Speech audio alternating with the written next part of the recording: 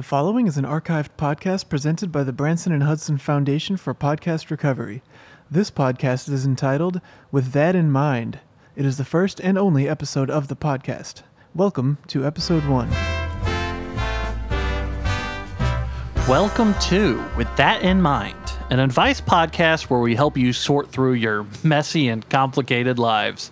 We offer a variety of advice on things like marriages, divorces, children. How many times am I allowed to send my food back at a restaurant before I'm rude? Yelling, scolding people in public. Is it okay to euthanize another person's dog if you think it's the right thing to do? We go over manners, Southern manners, thank you cards, baby showers. Is it okay to slash a person's tires if they don't invite you to their wedding if you invited them to your weddings? Weddings, bathroom etiquette, both number ones and number twos. Is it verbal abuse if someone laughs at you when you saw a ghost? And is it abuse if the ghost you saw was a Confederate soldier? Many, many more. I am joined here today by Henderson Ross and Chat Dibbins. My name is Ansel Manchester. Let's go ahead and go around and tell a little about ourselves here on our inaugural episode of With That in Mind. Chat, why don't you go ahead and tell everyone a little about yourself? Yes, my name is Chet Dibbins, and my story is probably familiar to many of our listeners from their own lives. You see, I was a gifted kid. I excelled in class, I was an ace on the track team, and heck, I even set my fair share of high scores at the arcade. When I got straight A's, I knew I could be anything I wanted. But when I got older, I started to see that even D students were happier than I was. I felt like I got an F at life. But then I realized it's not my fault that I felt like a failure. We all face problems, and maybe the solution to my problem was solving other people's problems for money. So then I had my big epiphany.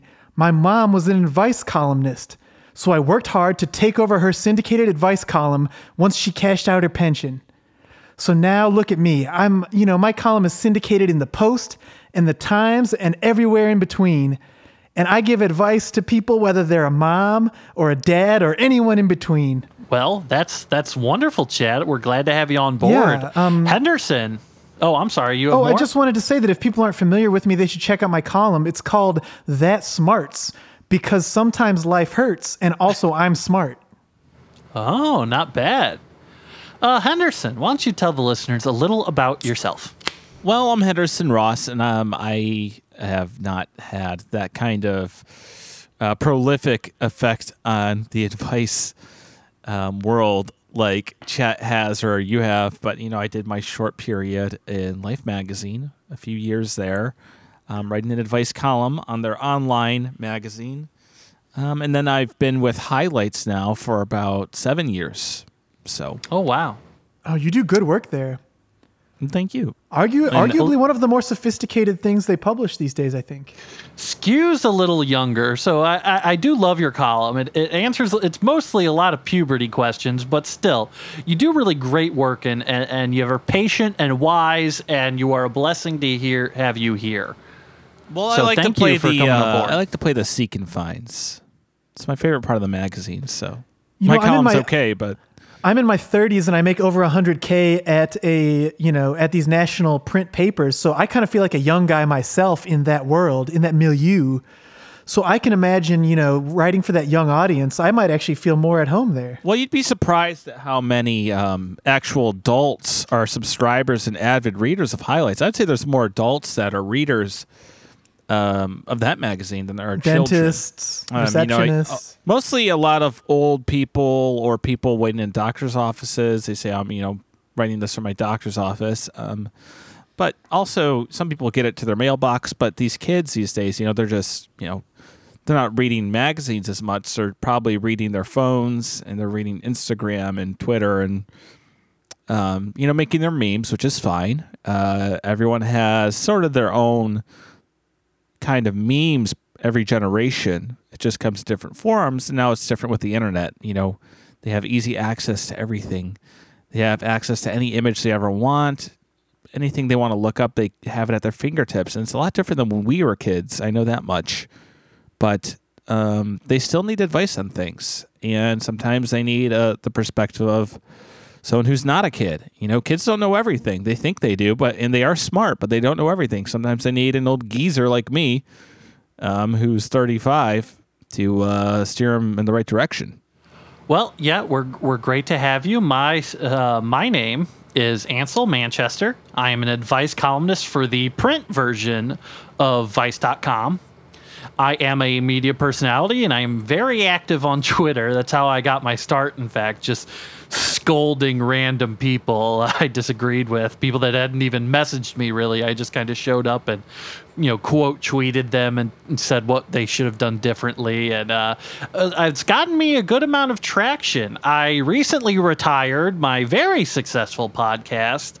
I was the co-host of Bitch Please, an advice show where straight men gave advice only to queer women.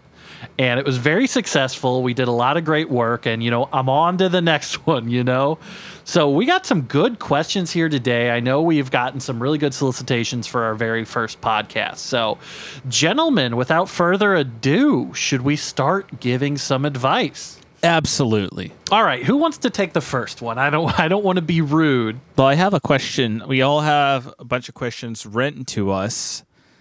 And there have been, we kind of have done with that in mind before as kind of a side segment in past podcasts that Ansel did, but now we're a full-fledged podcast. And so people are well aware and they're fans of, with that in mind. So some people already were, excited and they said, I have a lot I want to ask you guys. So they're prepping their questions. And finally we reached out and we said, email us, tweet at us, whatever, write to us a classic old-fashioned letter. Who does that anymore? Isn't that nice to see, like a typed letter, handwritten, whatever, personalized? Oh, you yeah. can tell they put effort into it. Really hits the heart. Sometimes we actually got a telegram, if you can believe it. Yes, the man sang it. He actually sang the whole thing. It was gentleman from North Carolina, and I've been shocked. I've been actually overwhelmed by the reception we've got, the amount of questions that we've gotten. I think we're going to be doing this podcast forever, to be honest. The Telegram man, he just started singing the question that was it was very confusing when he first arrived here at our offices, and he just starts singing this question about, is he right to cuss out his stepmother, for insulting his buffalo dip, saying that she is, and we had to tell him to stop because, the guy sang so well, I couldn't really understand what he was saying, but kind of like how opera it turned out that he was actually from my Princeton choir. We knew each other going way back, so it was kind of a funny story. Oh yeah, that's nice. Well, first off, I have a question here, and this is from a gentleman, I believe, from the West Coast. Dear WTM, I am currently working as a lifeguard at my local beach in California. I only recently moved here in the spring, and it has been great so far. I have many friends in a nice place, a good roommate, and it's been exciting living in California like I always dreamed of since I was a kid. The problem is, I'm from Wisconsin, and though I know it's summer here, I can't help but miss the seasons. It only recently dawned on me that come December, it will still be warm and sunny here. Not one snowflake will fall. There'll probably be decorations, to be sure, but it won't feel the same. I'm in Santa Monica, but I want Santa Claus. I want to hear the sleigh bells, the dinner bells, the winter bells, and let's be honest, you gotta have that Jingle Bell Rock. There's 100% no chance I will have a goose dinner, a hot chocolate, or gumdrops here.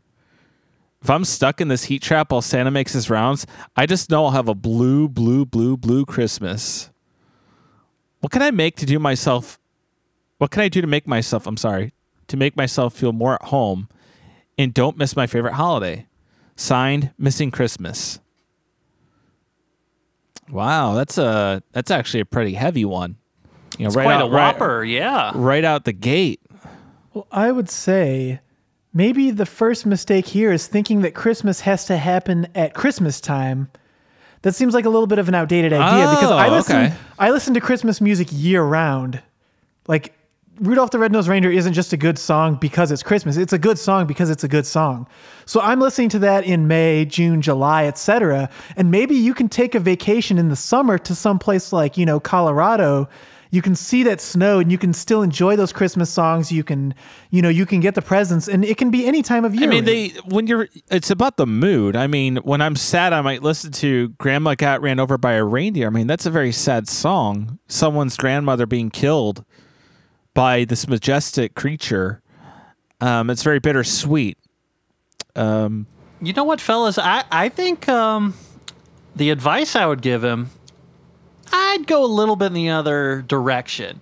I think what he's missing here is that right now he has a great opportunity to really kind of talk about himself at length in a fashion where no